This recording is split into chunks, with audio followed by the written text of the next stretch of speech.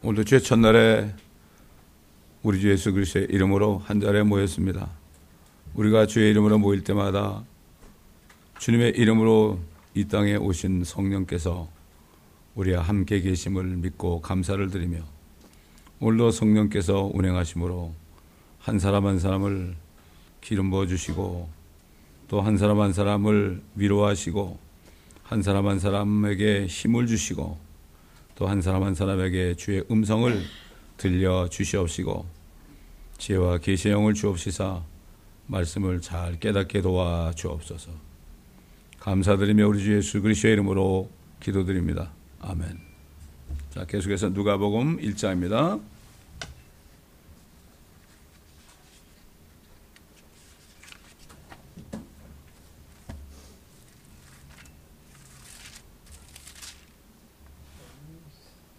Luke capítulo 1. Ya, Luke.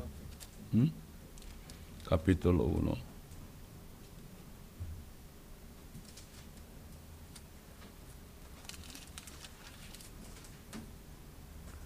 Verbo 57. Okay? To the end. 57절부터 읽겠습니다. 이제 엘리사벳이 해산해야 할 때가 차서 아들을 낳으니 그녀의 이웃들과 사촌들이 주께서 그녀에게 큰 자비를 베푸신 것을 듣고 그녀와 더불어 기뻐하니라. 8일째가 되자 그들이 아기에게 할례하러 와서 그의 아버지 이름을 따라 사카랴라 부르니, 그의 어머니가 대답하여 말하기를 아니라 그를 요한이라 하라고 하니라. 그러자 그들이 그녀에게 말하기를 당신의 친척들 중에 이런 이름으로 불리는 사람은 아무도 없다고 하니, 그때 그들이 그의 이름을 무엇이라고 부르면 좋겠느냐고 그의 아버지에게 손짓으로 말하자, 그때 그가 서판을 달라고 하여 쓰며 말하기를 그의 이름은 요한이라고 하니 사람들이 모두 놀라더라.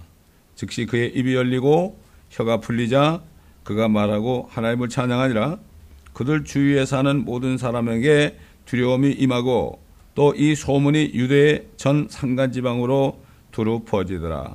이 소문을 들은 모든 사람이 이 말을 그들의 마음속에 간직하고 말하기를 이 아기가 대체 어떤 사람이 될 것인가 라고 하였으며 주의 손이 그와 함께 하시더라.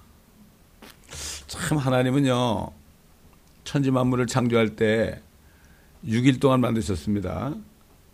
그리고 하나님께는 하루가 1000년 같고 1000년의 하루 같은 이 한 가지 사실을 잊지 말아라. 6일 동안 창조하셨다는 것은 하나님이 하늘과 땅을 다시 회복해서 죄와 사망과 저주가 없는 새로운 곳으로 만드시기 위하여 지금 거의 6일날 끝에 와 있습니다. 자, 아담이 범죄한 이후에 여인의 씨가 사탄의 머리를 부순다고 그랬죠. 그게 6000년 전입니다. 6일 전이란 말이죠. 6000년 전이에요. 그러고 나서 그 말씀을 이루기 위해서 2000년이 지난 다음에 아브라함을 불렀습니다. 아브라함을 불러가지고 뭐라고 그랬습니까? 네 안에서 모든 민족이 복을 받을 것이다. 너를 축복하는 자들을 내가 축복하고 너를 저주하는 자는 너를 내가 그를 저주하리라. 축복하는 자들은 뭐 수억 명이 있어도 내가 축복하고, 저주하는 사람이 있으면 한 사람이라도 내가 따라가서 그를 저주할 것이다. 그저께 제가 어떤 유대인 노인 그 여자분을 만났어요. 이런 얘기 저런 얘기 하다가 당신의 메시아는 예수하다, 예수님이다. 당신은 내가 얘기해도 이게 이해가 안 갈지도 모른다. 그러나 어떤 유대인 의사가 이사야서 53장을 읽다가 거기서 예수님이 바로 메시아인 걸 알고 크리스찬이 되었다. 그러니까 오늘 집에 가면 이사야서 53장을 기도하면서 몇 번 읽어보라고 그러면 틀림없이 거기에 예수의 모습이 보이고 그분이 메시아라는 걸 네가 성령에 의해서 알게 될 것이다. 기도하면 성령께서 도와주니까 꼭 그렇게 하겠다고 말이죠. 사실 우리가 그래요. 여기 뭐 모든 족속이 다 유대인도 살고 있고 모든 이방인들 뭐 모슬람도 다 살고 있는데 이 LA 지역이 진짜 전도하기가 너무 좋은 곳이에요. 여기가 너무 좋은 곳입니다. 그리고 여기에 소돔과 고모라 같은 것을 피부로 느낄 수 있어요. 웨스트 할리우드, 베버리 힐, 뭐 저 오렌지 카운티에 뭐 비치 같은 데 가면요 다 흥청거리고 뭐 난리들이야. 다 먹고 마시고 말이죠. 난리 법석을 치는 게 바로 노아 때와 소돔과 고모라 때가 똑같은 거를 다녀봐야 알아요. 옛날 하나님이 예레미야에게 그랬잖아요. 네가 예루살렘 거리를 좀 두루 다니면서 봐라. 좀 다 다녀봐라. 다녀보고 정말 공의를 구하고 공의를 구하고 정의를 구하고 공의를 찾는 건지 자고 하여튼 뭐 정의 공의가 나오는데요. 그런 사람이 한 사람만 있을지라도 내가 그 성을 용서하겠다. 어떤 목사님이 저한테 전화가 왔어요. 있는 교회가 뭐 옛날에 1000몇백 명이 되는 교회가 지금 138명으로 줄었대. 교회에서 뭐 서로 싸우고 난리래. 그러면서 정의와 공의가 없고 다 총체적으로 타락했다고 그래. 그래서 내가 그 목사님한테 목사님이 교회를 살릴 수 있습니다. 어떻게 살리느냐? 목사님 한 사람이라도 정말 정직하게 공의와 정의를 찾고 진리를 구하면 목사님 때문에 그 교회를 용서해 줄 수도 있다. 그렇게 얘기했습니다. 맞아요. 나 하나만이라도 뭐 천상천하 유아독존이란 말 있죠. 나 하나만이라도 제대로 쓰면은 나 하나 때문에 내가 살고 있는 그러한 사회와 내가 살고 있는 그러한 이 도시와 나라까지도 하나님이 지켜준단 말이에요. 옛날 요셉 한 사람이 주님께 딱 헌신하니까 어떻게 됐어요? 결국 요셉을 통해서 이스라엘 백성들을 살렸잖아요. 그래서 이스라엘 백성 살려가지고 70명이 이집트에 들어갔는데 나중에 수백만이 됐잖아요. 다니엘 보십시오. 다니엘 포로로 끌려갔는데 한 사람이 기도했잖아요. 한 사람이. 물론 친구 세 사람도 있었지만은 그럴 때 다니엘을 통해서 얼마나 영광 받으셨어요. 나 한 사람만 한탄할 게 아니에요. 세상을 보고 한탄할 게 아니라 나 한 사람만이라도 진리를 찾고 공의를 구하고 정의를 찾으면 나 하나 때문에 하나님이 우리가 살고 있는 지역을 용서하시고 이걸 알아야 돼. 뭐 나 하나쯤이야. 그러면 안 돼. 나 하나쯤이야. 그런 사람은 마귀에 쏘은 사람이야. 나 하나만이라도 내가 주님 앞에 바로 서겠다 그러면 나 하나 때문에 내가 있는 일터에 있는 사람도 축복을 받고요. 요셉이라는 사람이 말이죠. 종으로 팔려가지고 보디발의 집에 가니까 그 보디발의 집이 축복을 받았죠. 또 부인이 참소해가지고 잘못해가지고 죄를 뒤집어 씌워가지고 감옥에 들어갔는데요. 감옥에 있는 사람들 복을 받았죠. 또 그 사람이 이제 바로 앞에 가가지고 수염을 깎고 거기서 하나님의 말씀 꿈을 해석해주고 하니까 어떻게 됐습니까? 그 요셉 한 사람 때문에 옛날에 그 이집트가 엄청난 축복을 받았습니다. 우리가 역사에 배울 때 뭐 이집트 뭐 바빌론 이런 나라를 배울 때 겉핥기로 하는 거예요. 성경을 보게 되면 왜 그 나라들이 그렇게 강성했는가 이것을 알 수가 있습니다. 자, 아담 때 그렇게 예언한 것을 2000년이 지난 다음에 이루시기 위해서 아브라함을 부르셨다는 거예요. 2000년. 그 다음에 2000년이 또 지나니까 여인의 아들이 또 나타났죠. 나타났어요. 근데 그리고 2000년이 됐습니다. 거의 넘었다 하는 사람들이 어느 달력을 사용하는지 모르겠는데 하나님의 달력은 어떤지 모르겠는데 하나님의 달력은 우리 음력하고도 맞습니다. 히브리 달력. 이제는 마무리할 때가 됐어요. 그런데 아브라함을 부르셔가지고 이제 이삭과 야곱을 통해서 그 씨로부터 진짜 메시아가 나타날 것을 계획하시고 2000년 후에 나타나시는데 하나님께서 또 이 예수 그리스도가 여인의 씨가 나타나는 것을 이 세상에 알리기 위해서 한 사람을 또 부르는 거예요. 그래가지고 태어난 게 요한이에요. 그래서 아브라함 이후에 선지자 이사야가 이 침례인 요한이 태어나는 것에 대해서 얘기했죠. 우리 한번 이사야서 40장을 보겠습니다. 우리는 성경 전체를 놓고요, 하나님의 계획이 이렇게 이루어지겠구나, 이걸 통해서 우리가 마지막 때 가까운 걸 알아야 되는 거죠. 무슨 지진이 많이 나고 뭐 태풍이 오고 뭐 이런 것도 하나의 단편적인 어떤 사인이 되겠지만요, 진짜 성경 전체를 통해서 하나님의 시간표가 어떤지 우리가 피부로 느낄 수가 있어야 돼요. 자, 이사야 40장 보세요.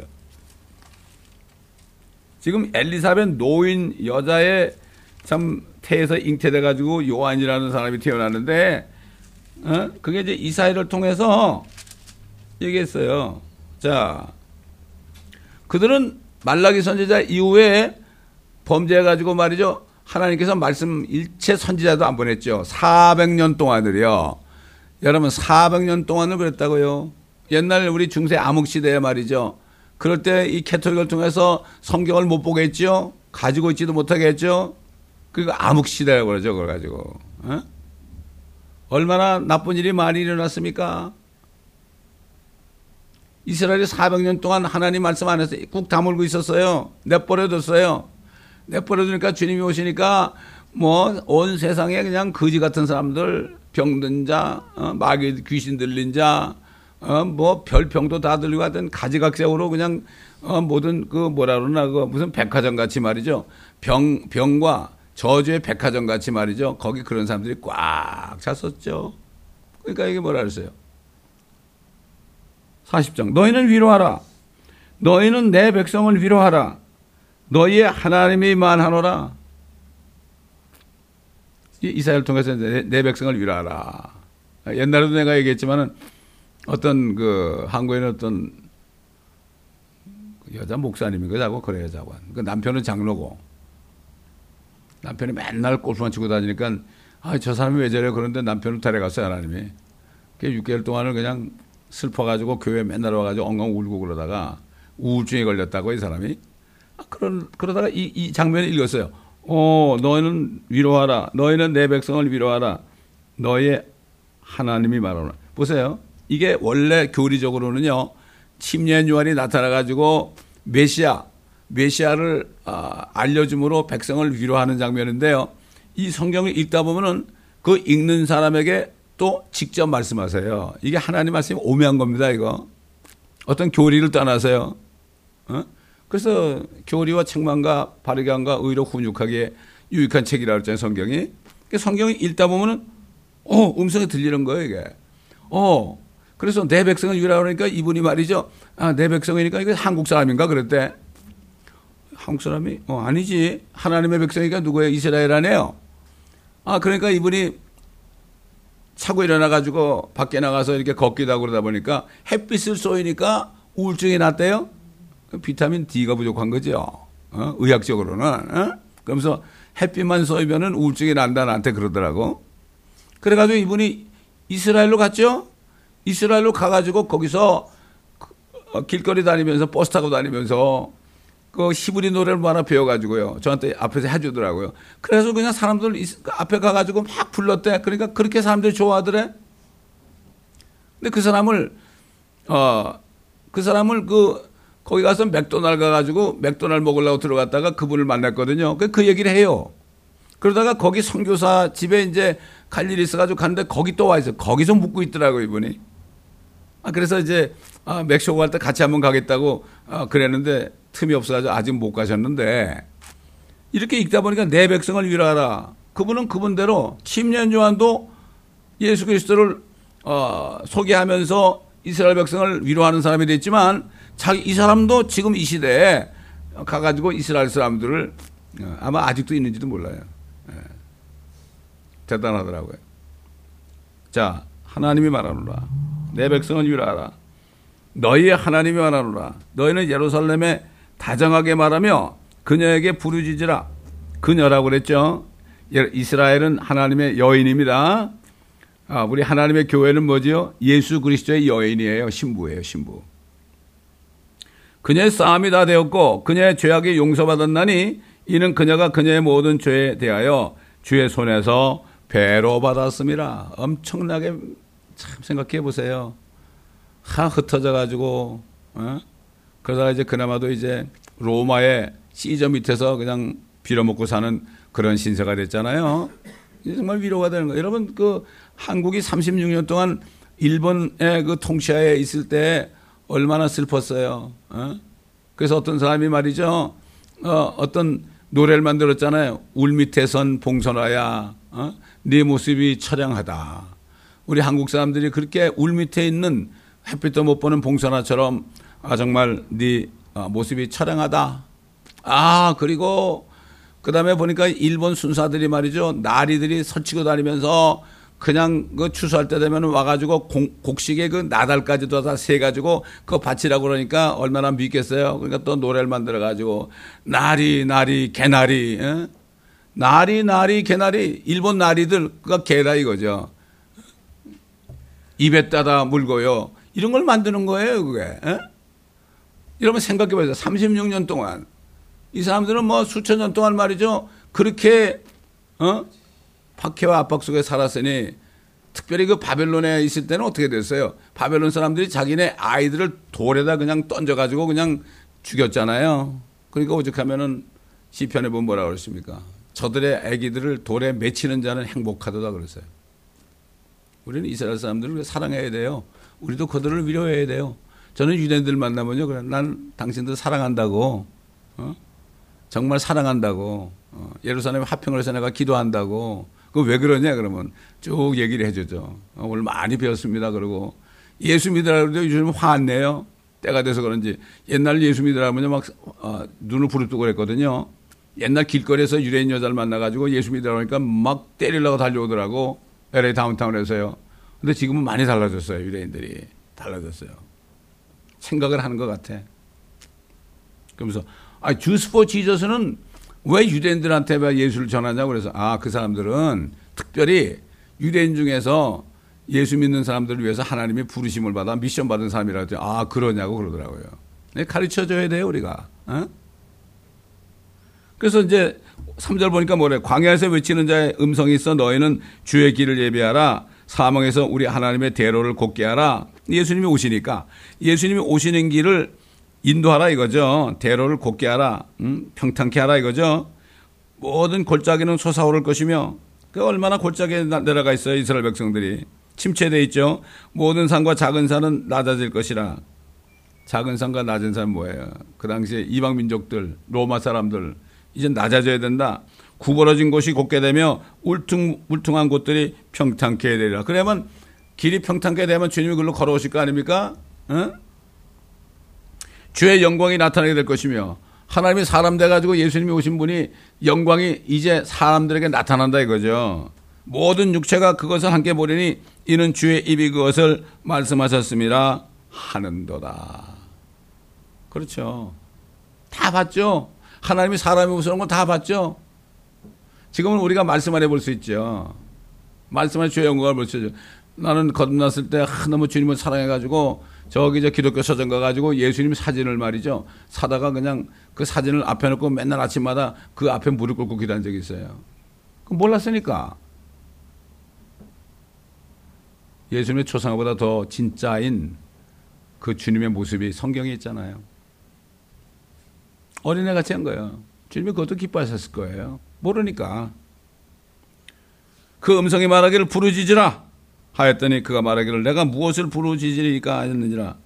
그는 모든 육체는 풀이요 모든 아름다움은 들의 꽃과 같으니 푸른 마들고 꽃은 시드나니 이는 주의 영이 그 위에 불기 때문이라. 그 백성은 정령 풀이로다. 푸른 마르고 꽃은 시드나 우리 하나님의 말씀은 영원히 서리라. 광야에서 이렇게 외쳤어요. 유대 광야에서.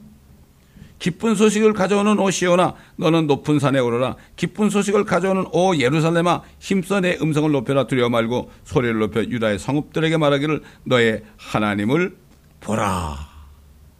이제 너의 하나님이 나타났으니까 하나님을 보라 이렇게 얘기하라는 거예요. 그래가지고 이 이사야서 40장에 예언된 위로자로서 온 사람이 바로 엘리사벳 뱃속에서 잉태돼가지고 태어난 요한이라는 사람이에요. 그 사람이 침례를 줬기 때문에 그 사람을 침례인 요한 존 더 바프티스트라는 거죠. 존 더 바프티스트.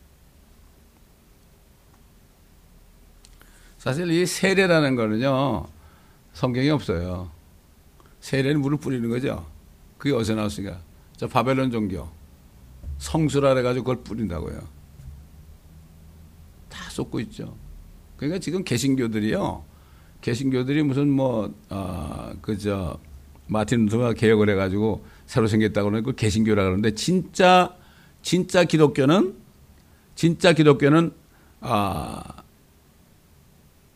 니케아 종교회 캐톨릭이 생기면서 동시에 지하로 들어갔어요. 그 소수의 무리들이 많아요. 아나바프티스트, 불가리안, waldensian, 심지어 모라비안 교도들 이런 사람들 다 진짜 베개들. 지금도 그 사람들은요 소수 모라비안 교도들은 아직도 있는데 소수가 모여서 예배드리고 있고요. 거기 절대 아무나 못 들어오게 해요.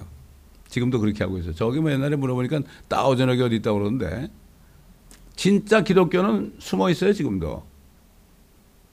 지금 개신교라는 거는 아직도 캐톨릭의 수중에 있습니다. 그 다음에 누굽니까 그 마틴 루터도 결국은 나중에 다 컴프로마이즈 해버렸어요. 이걸 모르고 종교개혁 500주년이라고 지금 그러고 있는데 그건 잘못 알고 있는 거예요. 몰라서 그래. 왜 그러냐? 교회사 보통 신학교에서 가르치는 교회사는 캐톨릭식을 두둔하는 교회사예요. 친캐톨릭 교회사예요. 저는 반캐톨릭 교회사를 배웠는데 그건 진짜 반캐톨릭 교회사는 뭔가 하면은 지금까지 2000년 동안의 진짜 기독교의 역사는 피해 발자취예요. 캐톨릭에서 말이죠. 1000년 동안 6천만을 죽였습니다. 크리스천하고 유대인들을 6천만을 죽였습니다. 또 그들은 모슬렘도 죽였어요. 십자가 전쟁을 통해서. 이게 너무 잘못 달라진 거예요. 지금 역사가 왜곡된 거죠. 한국이 지금 좌파가 정권에 들어오니까 어떻게 해요? 역사가 왜곡돼가지고 남침을 한 게 아니라 북침을 했다고 그러죠. 그렇잖아요. 이제가 젊은 아이들의 머리를 세뇌한단 말이에요, 지금. 이게 좌파라는 게 붉은 그 공산당이라는 게 다 사탄의 수중에 있는 사람들이에요, 그게. 자, 그래가지고 이 요한이 태어났어요, 이제. 그럴 때 요한이 태어나니까 성령이 그 아버지 사가랴에게 임해죠. 성령이 임하니까 예언을 하게 된 겁니다. 성령이 임하면 예언이 되는 거죠. 그래서 68 몇 절입니까 거기가? 68절 보면 이스라엘의 주 하나님을 송축하라. 이는 주께서 자기 백성을 돌보아 구속하셨으며 또 자기 종 다윗의 집에 우리를 위하여 구원의 뿔을 일으키셨습니다. 구원의 뿔이 누굽니까? 우리 주님 아닙니까? 예수님 아니에요. 주께서는 세상이 시작되면서부터 있었던 자기의 거룩한 선지자들의 입을 통하여 말씀하신 것 같이 우리의 원수와 우리를 미워하는 모든 자의 손에서 우리를 구원하려 하심이라. 우리 조상에게 약속하신 자비를 행하시며, 그렇죠? 조상 누굽니까? 아브라함 아닙니까? 아브라함의 네 씨 안에서 모든 민족이 복을 받을 것이라는 건 뭔가 하면 그 하나님의 복은 우리가 죽어도 살고 살아서 믿으면 영원히 죽지 않는 거, 이게 복이에요. 진짜 복입니다, 이게. 영원히 죽지 않으면 없어도 안 죽어요. 굶어 죽지 않아요. 그렇잖아요. 생명이 있는데 음식이 안 들어온다고 죽겠어요? 그건 육신은 죽어 있기 때문에 죽은 것은 썩은 음식을 먹어야 살아요. 우리는 영과 혼과 몸을 잘 구분해야 돼요. 그걸 잘 구분해. 우리가 몸도 중요해요. 왜냐하면 생명이 안에 있기 때문에 몸도 우리가 잘 돌봐야 된다고요. 몸이 헐어버리면 어떻게 돼요? 우리가 나가야 돼요, 밖으로. 그러면 세상에 더 이상 못 살아요. 못 사는 건 괜찮아요. 그러나 주님의 일을 할 수가 없잖아요, 우리가. 우리 아버지 아브라함에게 하신 맹세로 네 씨 안에서 내가 모든 민족을 복을 받게 하겠다. 그 예수 그리스도를 믿으면 누구나 다 영생을 받는 거 아닙니까? 그걸 얘기한 거죠. 미리 예언한 거죠. 우리에게 주시겠다고 하신 것이라 이는 우리를 우리 원수의 손에서 구해내시어 두려움 없이 주를 섬기기를 우리의 전생의 일을 통하여 그분 앞에 거룩함과 의로움으로 하게 하려 하심이라. 너 아기야. 너는 가장 높으신 분의 선지자라 불리리라. 어떻게 하면 예수님이 그랬죠. 여인이 난 자 중에서 가장 위대한 사람이 침례한 요한이라고 그랬어요. 그러나 하나님의 나라에서 지극히 작은 자보다도 적다.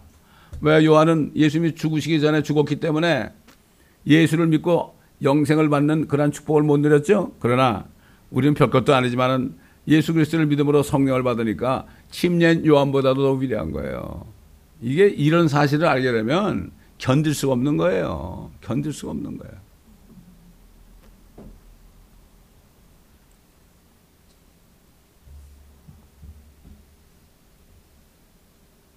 아까도 어떤 젊은이하고 얘기를 하다가 젊은이 얘기가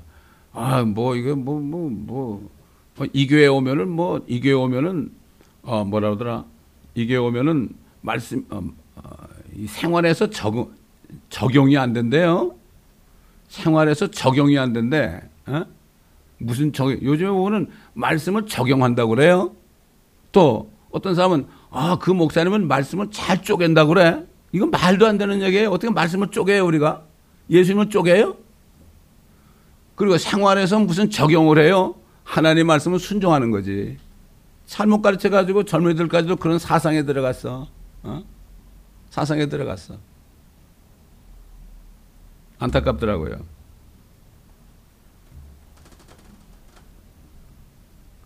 너 하기야 너는 가장 높으신 분의 선제자라 불리리라. 이는 네가 주 앞에 앞서가서 주의 길들을 예비할 것이며. 아까 이사야서 나왔죠. 주의 길을 예비하라. 주의 길을 곧게 하라. 네가 주님 오신 걸 네가 인도하라. 주님이 잘 나타날 수 있도록 정리해라. 이거죠. 그 6개월 먼저 난 거예요. 6개월 먼저 난 거예요. 6개월 먼저. 그러다가 예수님이 요단강으로 나오시니까 보라. 우리 조상 아브라함이 우리에게 약속하신 그 씨가 왔다. 세상 죄를 제거하는 하나님의 어린 양이로다. 어제도 제가 어떤 크리스찬을 만나가지고 그랬어요. 왜 예수님이 예루살렘에 죽으신 줄 알겠느냐? 왜 그러냐? 거기 에덴 동산 자리다. 에덴에서 죄를 졌기 때문에 그 원죄 때문에 그 원죄 하나 때문에 선악과를 먹은 하나가 들어오니까 우리 몸에 여러 가지 죄들이 늘어나기 시작했는데 그 원죄 하나만 딱 제거해버리면은 용서가 되는. 그러니까 우리가 지금 예수를 믿어도 원죄가 없어지니까 다른 죄들이 다 용서되는 거다. 옛날에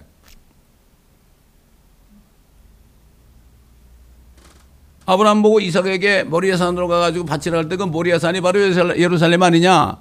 갈보리 십자가 아니냐 거기가.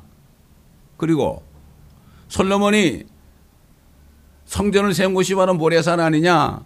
그 예루살렘 아니에요? 예루살렘 성전이 있잖아요. 그렇기 때문에 예수님이 계실 때 성전이 없어지고 자신이 성전인데 주님이 성전인 자님이 가서 거기 옛날 에덴 자리 예루살렘에 가셔가지고 그래서 죽으신 거다. 그래서 예수만 믿으면은 2000년을 죽으셨을지라도 그게 역사해가지고 우리가 죄가 다 없어지고 성령이 들어오신 거다. 그렇게 제가 증거를 한 적이 있습니다. 참 너무나 많은 사람들이 진리를 모르고 있어서요. 정말 안타까워요.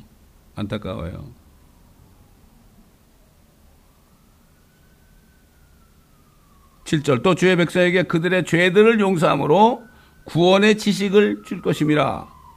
우리 하나님의 온유하신 자비로 말미암은 것이니 그 자비로 인해 높은 데로부터 여명이 우리에게 임하여 흑암에 있는 자들과 죽음의 그늘에 앉아있는 자들에게 비치고 우리의 발걸음을 화평의 길로 인도하리로다 라고 하더라. 참 정말 예언 아닙니까? 이게 말씀 아니에요. 그 아기는 자라서 영안에서 강건해지고 그가 이스라엘 앞에 나타난 날까지 광야에서 지내니라. 왜 그렇습니까? 광야에서 외치는 자의 소리가 있어 가로되. 그래서 광야로 나간 거예요. 저도 시편 122편을 읽고 있을 때 주님이 네 발이 성문 안에 서리라. 이거 제가 골백 번 얘기했을 거예요. 그걸 딱 읽는데 주님이 야, 네 발이 예루살렘의 성문 앞에 서야 된다. 그래서 그 말씀을 듣고 가란 말입니까? 그러니까 가야 된다. 나 옛날에 안 간다고 그랬는데 경비가 많이 들어서 안 간다고 그랬는데 나 돈 한 푼도 없어요, 아버지. 어떻게 가요? 그때 우리 딸의 크레딧 카드를 2개 줘가지고 거의 4,000불을 그 딸의 크레딧 카드를 쓰고서 말이죠. 갔다 왔거든요. 근데 그게 들리는 거예요, 그 음성이. 그래서 저는 그러면 광야에 저도 침례 요한처럼 옛날에 10년 전에 초림하시는 예수, 초림하시는 예수를 두고 회개하라 천국에 갈까 그러는데 이제는 그러면 재림하시는 예수를 위해서 내가 광야에 가가지고 요한처럼 외쳐야 됩니까? 이거 뭐 광야에서 혼자 가가지고 외친다고 누가 듣겠습니까? 그리고 기도하면서 주님하고 얘기한 거예요. 어떻게 합니까 이거? 잘 이해가 안 되는데요. 그랬더니 한참 그러고 났더니 주님이 너 아는 목사 있잖아. 그 목사 방송국에 가서 설교하라고. 그래가지고 간 거예요 거기를. 자, 근데 그 방송국에 가니까요. 여러분 베들레헴이란 뜻이 뭡니까 그게? 빵집이란 뜻이에요. 빵집. 하우스 오브 브레드예요. 베들레헴은 가면 빵이 있는 곳이에요. 왜 예수님이 베들레헴에서 나섰을까? 예수님은 나는 살아있는 빵이라고 그랬죠. 리빙 브레드. 나를 먹어라. 그럼 너희가 영원히 산다. 이 사람들이 아니 당신이 누구기에 뭐 우리가 식인종인지 아느냐고. 당신의 살을 뜯어먹고 피를 마셔야 되냐고요. 이 말씀은 어렵도다. 다 갚아버렸습니다. 요즘 여기서 하는 말씀이 다 어렵다고 그래요. 어렵다고 그래요. 근데 어렵다는 거는 뭔가 하면 성령이 없으면 어렵게 들려요. 그렇잖아요. 어머니 뱃속에 있는 애한테 밖에서 야 여기 꽃 좀 봐라. 여기 보니까 뭐 멋진 데가 있다. 내가 지금 운전하고 가는데 너 이게 뭔지 아느냐? 그 아이가 뭐라 그래? 그게 말도 안 되는 얘기라고 말이지. 나는 이 속에서 뭐 태초에 묶여가지고 빨아먹고 있는데 이게 무슨 소리냐고 그럴 거 아니에요? 똑같아요. 거듭나야 된다 이거죠. 그래가지고 그 베들레헴 방송국이 말이에요. 어디 있는가 하면은 옛날에 예수님이 탄생하실 때 목자들이 양을 치던 장소에 거기가 그 밑에가 이렇게 움푹 들어가 있는데 거기에다가 말이죠 50m 되는 안테나를 세웠어요. 50m 되는 안테나가 없었는데 제가 갔을 때 처음으로 세웠어요 그거를. 그래서 그 안테나 때문에 그 전 지역에 방송에 나가게 됐다고 그러더라고. 그 전에는 베들레헴에서 하니까 이 예루살렘까지 안 갔는데 그거 하고 나서 예루살렘까지 방송에 나가게 됐다고 거기에 있는 매니저가 그러더라고요. 참 감격적이야. 양을 치다가 천사가 나타나가지고 예수님의 탄생을 알린 그 장소 바로 위에 그 방송국이 있더란 말이야. 얼마나 감사합니까? 에? 자, 2장 카피톨로 1, 당시에 가이사 아우구스토로부터 한 칙령이 내려온 생명이 온 세상이 조세 등록을 하게 되었는데 이 조세 등록은 구레뇨가 시리아에 총독이었을 때 처음 실시된 것이었더라. 그때 모든 사람이 각기 자기의 고향으로 조세 등록하러 가니라.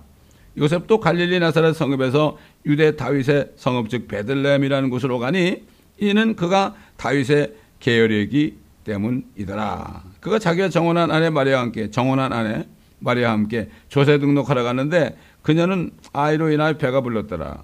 그들이 그곳에 있는 동안 날이 차서 그녀가 해산하게 되었더라. 그리하여 그녀가 자기의 첫 아들을 낳아 그를 포대기로 싸서 구유에 누이니 이는 여관에 그들이 방이 없었기 때문이라.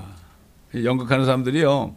연극을 이제 크리스마스 시즌 되면은 연극을 또 계속해 유튜브도 나와요. 근데 그 제목이 뭔가 하면 방이 있습니까?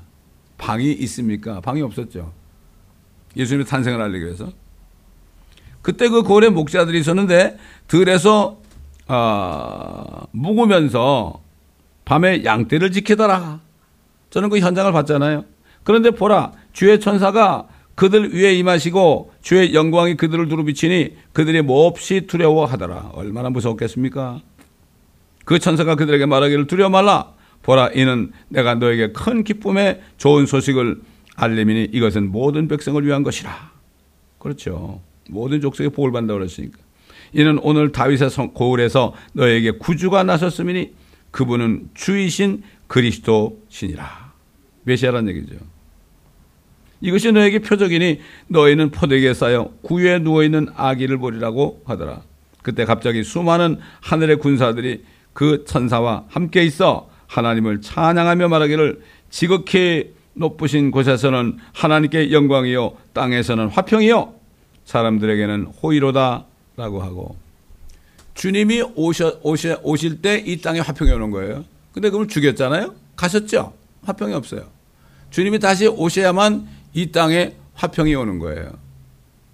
의의 왕이요 화평의 왕이라고 그랬죠. 왜 의의 왕이 먼저입니까? 의의 말씀, 복음을 먼저 믿어야만 화평을 준다는 얘기예요. 화평의 왕, 의의 왕 그러지 않았어요. 의의 왕이요 화평의 왕이라고 그랬어요. 예수님은. 그 천사들이 그들을 떠나 하늘로 간 후 목자들이 서로 말하기를 우리가 베들레헴까지 가서 주께서 우리에게 알게 하신 이런 일이 일어나는 것을 보자 하고. 지금 베들레헴은요 관광객들이 못 들어가요. 잘. 거긴 팔레스타인 지역이에요. 그러니까 우리가 이제 방송국 갈 때 그 방송국에서 그 팔레스타인 사람 택시를 보내줘가지고 팔레스타인 사람이 운전하는 택시를 타고 거기에 그 뭐라 그러죠? 그 경계선, 그 보더를 들어가서 그래가지고 거기서 방송하기 전에 1시간 동안 톡쇼를 하고 또 그 팔레스타인 사람이 예수를 믿게 돼가지고 그 사람이 또 그 뭐죠? 그 팔레스타인 음식 뷔페집에 가가지고 그것도 얻어먹고 그다음에 거기 캐톨릭 사람들이 많이 만들어 놓은 그 예수님의 나심에 대한 그 여러 가지 해놓은 것들도 보고 그랬어요. 아이고 캐톨릭에서는 하여튼 뭐 그런 거 아주 관광객들이 얼마나 많은지 몰라요. 구경하러 오는 거. 믿으러 오는 게 아니라 구경하러 오는 거. 신기해서. 그들이 황급히 가서 마리아와 요셉과 구유에 누워있는 그 아기를 보더라. 그들이 이 일을 보고 나서 천사가 그 아기에 관하여 그들에게 한 말을 널리 알렸더니 이 사람들은 전도했죠. 목자들이 말한 그런 일에 대해서 들은 모든 사람이 놀라더라. 그러니까 예수님 만난 사람이 전도할 수 있는 거예요. 예수님 만나지 못한 사람은 죽었다 깨어나 전도 못해요. 아니 만나야지 내가 예수님을 증거할 수 있죠? 아니 내가 만나지도 않는 사람은 어떻게 내가 증거를 해? 예수님 만나고 나면 증거하지 않고 못 베겨요. 그렇잖아요. 어디 가서 좋은 음식만 먹어도 말이죠. 그거 입이 달도록 얘기하는데 요즘 사람들은.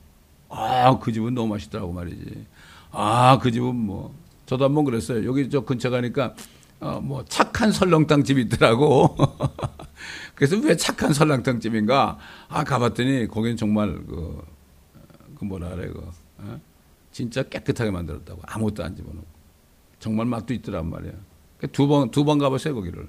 만나는 사람마다 착한 설렁탕 집 얘기했어요 제가. 맛있으니까. 얘기 안 할 수가 없더라고. 왜 누가 설렁탕을 좋아한대? 그래서 설렁탕 좋아하면 진짜 가볼 데가 있다고 그러니까 어디냐? 착한 설렁탕이라고. 육가하고 저 웨스턴 코너에 있다고 그랬지.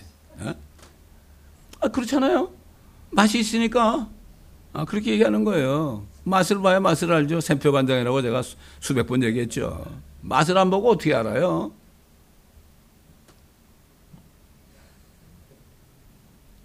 목자들이 말한 그런 일에 대해서 들은 모든 사람이 놀라더라. 내가 주님 만난 얘기하면 사람들이 놀라가게 돼 있어요. 예수 믿고 천 갑시다 뭐 이런 식으로 전도를 해가지고 안 돼요 요즘에. 내가 만난 예수를 증거해야 돼요. 요즘에 뭐 지옥까지 갔다 와가지고 뭐 내가 본 지옥 그래가지고 유튜브에도 많이 나오잖아요.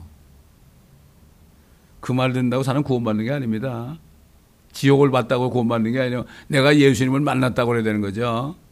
뭐라고 그랬어요 아브라함이? 야 죽은 자가 살아나서 얘기해도 그들이 안 들어. 회개 안 해. 그렇게 얘기했죠. 누가 죽었다고 살아나가지고 지옥과 천국 갔다 왔다는 거 그거 듣고 믿어요? 사람이 안 믿어요. 성령과 능력이 나타나야죠. 그래야 회개하는 거죠.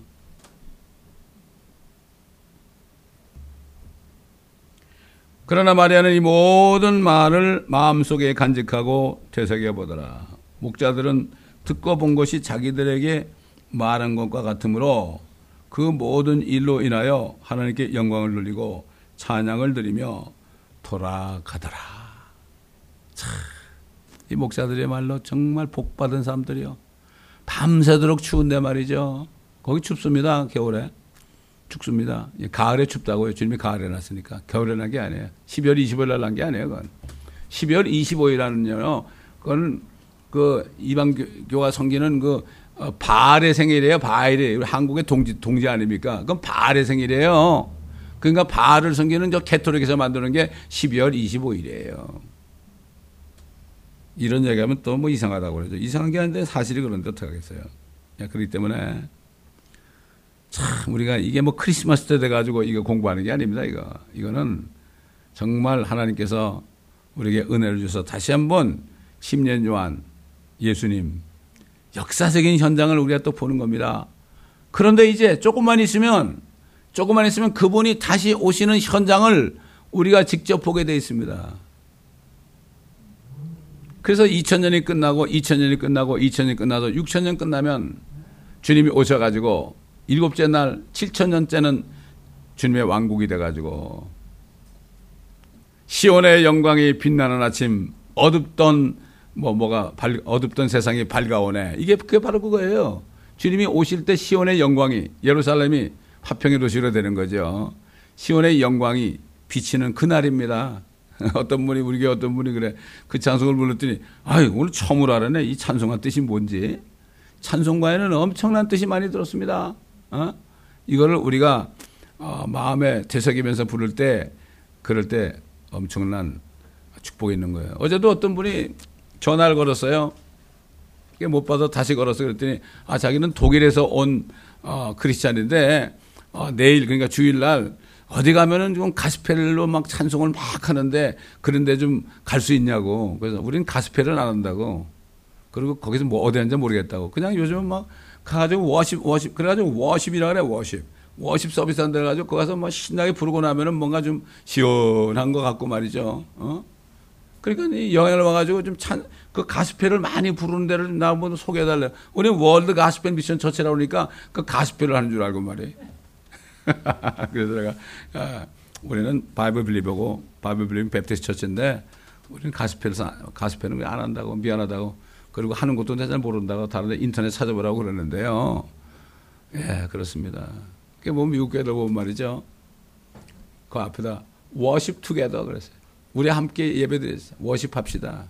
아무나 워십하는 게 아니에요. 아무나 워십하는 게 아니에요. 워십은 삶 속에서 우리가 드리는 워십입니다.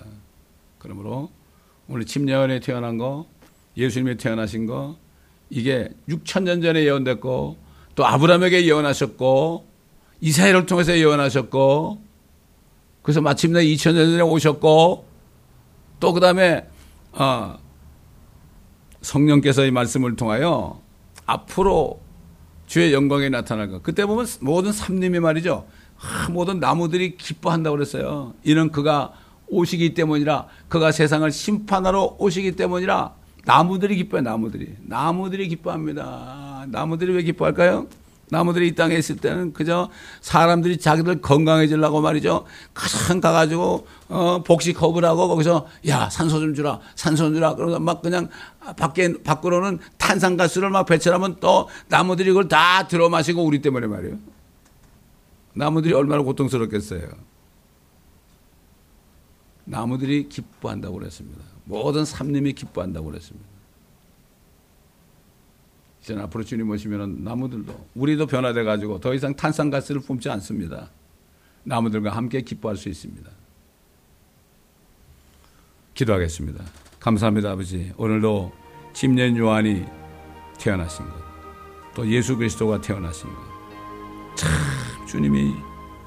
주님의 열심으로 6000년 전에 예언한 것을 4000년 만에 이루셨고 또 이제 수많은 사도들을 통하여 예언한 것이 마지막 사도 요한을 통하여 예언한 것이 이제 그날이 가까움이라. 이 예언의 말씀은 읽는 자와 듣는 자들과 지키는 자들은 복이 있나니 그때가 가까움이라. 그때는 모든 사람의 눈이 그를 볼 것이요 그를 찌른 자들도 그를 볼 것이라고 말하며 모든 족속들이 믿지 않았던 족속들이 애곡하리라 하셨나이다. 우리가 이 일들을 목전에 두고 더 정신을 차리고 주님을 기다리라. 담대하라. 주님을 기다리라. 그러면 그가 너희 마음에 힘을 주시리라. 주님을 기다리라. 이렇게 말씀하신 주님. 주를 앙망하는 자는 독수리가 하늘로 치솟는 것 같이 새 힘을 받을 것이라. 이렇게 말씀하신 주님.